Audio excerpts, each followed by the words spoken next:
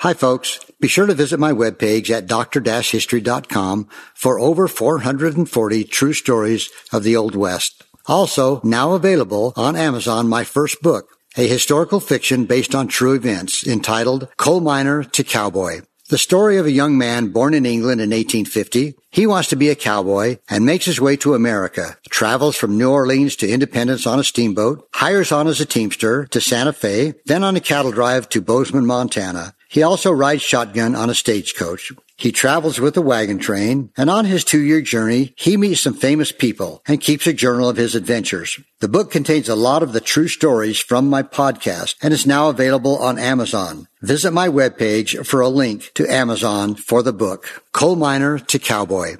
Right now, here he is, the one, the only, and there's things to be thankful for, Dr. History. Good morning, Zeb. Hello, buddy. Beautiful day. It is. Corn's getting harvested, and the potatoes. It seems almost too early, doesn't it? Kind of, the beets are coming out, the spuds. I mean, I love this time of year. I do, too. Yep. So what's the great bearded one going to have this morning? I'm going to talk to you about the Northern Paiute Indians and a very famous woman by the name of Sarah Winnemucca. And I did a story on her a long, long time ago. That's why I stopped. All of a sudden, it registered with Sarah Winnemucca. Yeah. And just an amazing, amazing woman, a member of the Northern Paiute tribe. But, since the earliest days of immigration, California had been kind of surpassed because they thought Oregon was this land of milk and honey. But there was a guy that wrote in The Immigrant's Guide to Oregon and California, and here's what he said. He said, quote, "In my opinion, there is no other country in the known world possessing a soil so fertile and productive with such varied and inexhaustible resources and a climate of such mildness, uniformity, and salubrity, nor is there a country known which is so eminently calculated by nature herself in all respects to promote the unbounded happiness and prosperity of civilized and enlightened man." How many superlatives did you put in that last paragraph? That was his words, not mine. Ooh, you talk about flowering it up. But, the California Trail covered, of course, a lot of the same route as the Oregon Trail, but was more dangerous and less well-traveled. But, right out here, not far from us, Zeb, is where at Raft River is where the Oregon Trail and the California split off over in Raft River. Didn't they also split off up at Albion? No. I thought they did. No, the California Trail split off at Raft River and went over through Alamo. Or not Albion, I'm thinking of Alamo. City of Rocks. Oh, yeah, City of Rocks. It was split off there again, didn't it? No, it went through there. Oh, did through it? The City of Rocks. Okay. Right, the California Trail did. Okay. So it was not well-traveled and not regarded as... I guess not as popular as the Oregon Trail and going to Oregon.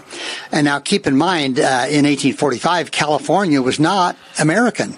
It was Mexican sovereign territory. It belonged to the Mexican people. But the California people at that time, they considered the Indian tribes as being, how should we put it, not very smart, just kind of to be tolerated, okay? So one of these tribes was the Northern Paiute. Okay. And traditionally, they were a peaceful people. Now, this was kind of surprising. The Paiute did not own horses, and before the arrival of the whites, most of them had never even seen a gun, a You're firearm. kidding me. No. And they were instead brilliantly well adapted to surviving in some of the harshest and most inhospitable terrain in North America. They had expert knowledge of how to trap, how to gather wild food, including desert rodents and insects, and most importantly, how to extract edible roots and bulbs from the land. The early settlers gave them kind of a derogatory term. They called them the diggers. Really? I've heard that. Yeah, the diggers, because they ate roots and lived off the land. Well, because their tribe was not with any mode of transportation, they must have stayed within a certain small area. Exactly. Yeah. More than to the Nevada area, northern Nevada area. I see. But so Sarah Winnemucca, she wrote a book Okay, one of the only Native American women to actually write a book. Really? And so I'm going to quote some of the things from her book that I find very interesting. So here's what she says.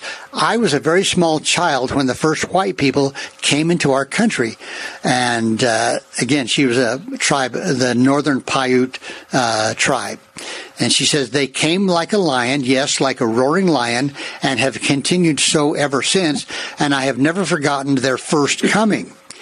So she was born around 1844 is what they figure. You know, back then they didn't exactly know what year. That was my next question. Yeah. So the Northern Paiute roamed over a big area of what is now northern Nevada, parts of eastern California, and southern Oregon. So that whole area, kind of the Owyhee area, you know, who we're talking about. But so a lot of this area fell in the path of what would become the California Trail. I see. So Sarah, whose tribal name was Thokamentni. Oh, please, don't do it again. Don't do it again. Meaning shell flower. I'm not going to repeat Just that. say shell flower. Shell flower. There But we're you going to go. call her Sarah. Okay. But she would go on to achieve a lot of things in her life, becoming a lecturer, a teacher, a U.S. Army interpreter, and most importantly, a tireless campaigner for the rights of her people, and the author of what is thought to be the first autobiography ever written by a Native American woman. Really? But her childhood was spent leading, of course, the traditional life of her people. Where did she go to school? As things went along, she just, I don't know that I know exactly where she went to school to learn English and learn how to write, but she had help. She met the right people at the right time. My. But she wrote a book called Life Among the Paiutes, and it describes her childhood. And growing up. So what surprises me about you saying that she wrote a book, she was born in approximately 1844. Right, yeah. So at the age of 30, it would have been 1874. Right. Right at the height of many of the great Indian wars across our country. And it's interesting to me that she would write a book. Right, and it may have been in later years that she did this. I see. It could have been after a lot of the conflicts were settled. Okay. But Sarah's father was a spiritual leader who had the ability to charm antelope. Oh, this ought to be good. You're going to like this. Okay. So in the winter, when the antelope moved in their herds, he would take a drum and then mark out a special circle around which wigwams would be placed. Okay, you got the picture? Yeah. Leaving only one small opening around this circle. Okay. 2 men holding torches made of sagebrush would be sent out as messengers to the antelope. Messengers. To the antelope. I see. The women, children, and old men would sit with Sarah's father while he played his drum. And here's what she said, quote, "We were told to keep thinking about the antelope all the time and not to let their thoughts go away to anything else. On the 5th day, the antelopes were charmed, and the whole herd followed the tracks of my people and entered the circle, coming in at the entrance, bowing and tossing their heads and looking sleepy under a powerful spell." Well, no wonder they were sleepy. They got sick of listening to the drums. They ran around and round inside the circle, just as if there was a fence all around it, and they could not get out, and they stayed there until all my people had killed all the antelope for food. Well, man, here they got charmed to come in there. And then one antelope looks at the other one and said, "I think, Bert, we made a mistake." Shouldn't have come in here. Now, here's what's interesting. But if anybody had dropped anything or had stumbled and not told about it, then when the antelopes came to the place where he had done that, that threw off the spell, and the antelope rushed wildly out of the circle. So it was a very meticulous ceremony, and if somebody made a mistake, the antelope would be gone. So is it true that you tried this on your front lawn? I haven't had any antelope. So in their creation myth, this is pretty interesting. The Paiute believed that at the beginning of the world, there were 4 children, 2 white and 2 dark. At first, they were a happy family, but eventually they began to quarrel. Their parents were very much grieved by this and decided to separate them. So the light girl and boy disappeared, and their parents saw them no more. And again, this is from Sarah's book. The Paiute believed that the white nation that had grown up from those two children would one day send an emissary to them to, quote, heal all the old trouble. Oh, my. Okay, so that was their myth, their legend. Yeah, okay? Yeah. So when the first white settlers appeared among them, the tribe and Sarah's grandfather greeted them with joy. And just like down in Mexico, when the conquistadors came in, but here's what she said. My people were scattered at that time over nearly all the territory known as Nevada. Sarah would recall, quote, my grandfather was chief of the entire Paiute Nation and was camped near Humboldt Lake with a small portion of his tribe when a party was seen coming. When the news was brought to my grandfather, he asked what they looked like. When told that they had hair on their faces and were white, he jumped up and clasped his hands together and cried aloud, my white brothers, my long-looked-for white brothers have come at last. Oh, my. So, again, this was a legend that they thought, this is great. This is the coming of our brothers that are coming back. Okay. So he took some of his men and went to the settlers' camp, and here's what she says, quote, arriving near them, he was commanded to halt in a manner that was readily understood without an interpreter. Despite her grandfather's signs of friendship, he threw down his robe and put his hands up to show that he was not carrying any weapon. They refused to allow him to approach. Uh-oh. The white men. Yeah. Okay, so don't lose me here. Evidently, they were afraid of the Indians. I see. Okay.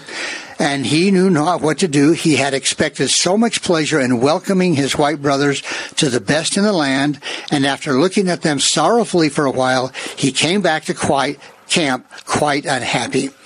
And he never had a chance to meet them? No, not that group. Oh. But it gets a little better. So undeterred, Sarah's grandfather and his men followed the immigrant party for several days, camping near them at night and traveling inside of them by day, hoping in this way to gain their confidence. But he was disappointed. Poor dear old soul, Sarah recalled. I can imagine his feelings, she added, for I have drunk deeply from the same cup. I see. In other words, she found the same situation. Yeah. So, but then it gets a little bit better. The next year, a second immigration passed through Northern Paiute territory, and they too camped near Humboldt Lake. With them, Sarah's grandfather would have more success. And here's what she said. During their stay, my grandfather and some of his people called upon them, and they all shook hands. And when our white brothers were going away, they gave my grandfather a white tin plate. It was so bright, she recalled. They say that after they left, my grandfather called for all his people to come together, and he showed them the beautiful gift which he had received from his white brothers. Everybody was so pleased. Nothing like it was ever seen in our country before. You'll like this. My grandfather thought so much of it that he bored holes in it and fashioned it on his head and wore it as a hat. Well, that's a real interesting use. Okay. He held it. He didn't wear that out in the electric storm, did he? No, he held it in as much admiration as my white sisters hold their diamond rings or sealskin jacket. Oh, my. He really was pleased. Yeah. Well, the following spring, more, quote, white brothers arrived. Among them were two mysterious figures. Now, this is an interesting description. See if you can get this. They were burning all in a blaze, describing these people. Okay. When Sarah's grandfather asked for more details, he was told that, quote, it looked like a man, it had legs and hands and a head, but the head had quit burning and it was left quite black. They were the greatest excitement among my people everywhere about the men in blazing fire. Wow. It was only much later that this mysterious apparition was revealed to be two African Americans wearing red shirts. Really? So imagine, Zeb, they had never seen an African American. Yeah. How would you describe them? They're like something that had been burned and was left black. You know what you just said there, though, is that part of the mythology of what takes place in Nevada every year, the Burning Man? Uh-huh. I don't know if that has anything to do with this. Well, I thought I'd ask. I don't. You're supposed to know everything. I know, and I'm just going to say I don't think so. Okay. Just guessing. That shut me up. Okay. So the following autumn, yet more settlers came in, still, in more numbers. And she says, quote, "It was at this time that our white brothers first came among us." Sarah Winnemucca wrote, "They could not get over the mountains, so they had to live with us. You call my people blood-seeking," she went on. "My people did not seek to kill them, nor did they steal their horses. No, far from it. During the winter, my people helped them. They gave them such as they had to eat. They did not hold out their hands and say, 'You can't have anything to eat unless you pay me.' No, such word was used by us savages at the time." So they were a kind people and generous people. Very generous. Yeah. So for all the help that the Paiute had given the settlers, it was not long before the tide began to turn against them. Slowly, with each passing immigration, they began to realize that these so-called white brothers had no very brotherly feelings toward them. Even her grandfather, who had become known to settlers as Captain Truckee, you've heard of Truckee Lake, over by where the Donner Pass is. Right. He began to have his doubts when he saw the leader of one of the trains whipping, and I'm going to quote this, folks, okay, whipping the Negroes who were driving his team. Oh, my. That made my grandfather feel very badly. Yeah. Well, anyway, Sarah's first sightings of white people filled her with terror. It was their appearance that seemed so strange to the Paiute children. The whites were not like humans, she wrote, but more like owls than anything else. They had hair on their face and had white eyes and looked beautiful. Soon, frightening stories began to calculate that would not only add to her fear. So here's what she says. "The following spring, there was great excitement among my people on account of fearful news coming from different tribes that the people whom they called their white brothers were killing everybody that came in their way, and all the Indian tribes had gone into the mountains to save their lives. There was a fearful story they told us children. Our mothers told us that the whites were killing everybody and eating them, so we were all afraid of them. Every dust that we could see blowing in the valley, we would see was white people." Now, this is kind of amazing story she has right here. She says, "What a fright we all got one morning to hear some white people were coming. Everyone ran as best they could. My aunt overtook us, and she said to my mother, 'Let us bury our girls, or we shall all be killed and eaten up.' So they went to work and buried us, and told us if we heard any noise not to cry out, for they did what they would surely kill and eat us. So our mothers buried me and my cousin, planted sagebrushes over our face to keep the sun from burning them, and there we were left all day." Oh, my. So they were buried up to their neck. Buried alive. Yeah, but their head was sticking out. Yeah, but still, I mean, how would you like to have your head sticking out and a rattlesnake decides to come up underneath that brush? So she continues, "Can anyone imagine my feelings, buried alive, thinking every minute that I was to be unburied and eaten by the people that my grandfather loved so much? With my heart throbbing and not daring to breathe, we lay there all day. It seemed that night would never come. At last we heard some whispering. We did not dare to whisper to each other, so we lay still. I could hear their footsteps coming nearer and nearer. I thought my heart was coming right out of my mouth. Then I heard my mother say, 'Tis right here.' Oh, can anyone in this world ever imagine what were my feelings when I was dug up by my poor mother and father?" Now here's the general thinking I had after you relating that story. This was a very peaceful tribe of Indians. Very peaceful. Yes. And they had no animosity against anybody, the way it sounds. Exactly. Even other tribes. So why in the world, the question would be, did the whites and, quite frankly, the blacks that went through that area, why did they want to do them harm? I think the reputation of just the word Indian was enough to think that every Indian was the same. Yeah. So, anyway, she goes on. She says, "But there was worse news to come. While they were hiding out in the mountains, the people that my grandfather had called our white brothers came along to where our winter supplies were. They set everything we had left on fire. It was a fearful sight. It was all we had for the winter, and it was all burnt during that night. My father took some of his men during the night to try and save some of it, but they could not. It had burned down before they got there." Makes no sense. Okay, this part party of settlers were the last to come through the Northern Paiute territory that year, the whole band of white people perished in the mountains, for it was too late to cross them. Sarah Winnemucca remembered, "We could have saved them, only my people were afraid of them. We never knew who they were or where they came from, so poor things, they must have suffered fearfully." The Donner Party. Oh, my. I knew that's what you were going to say. By the way, real quick, I'm out of time, but was her last name the adaptation to the city Winnemucca? Yeah. That's where that came from.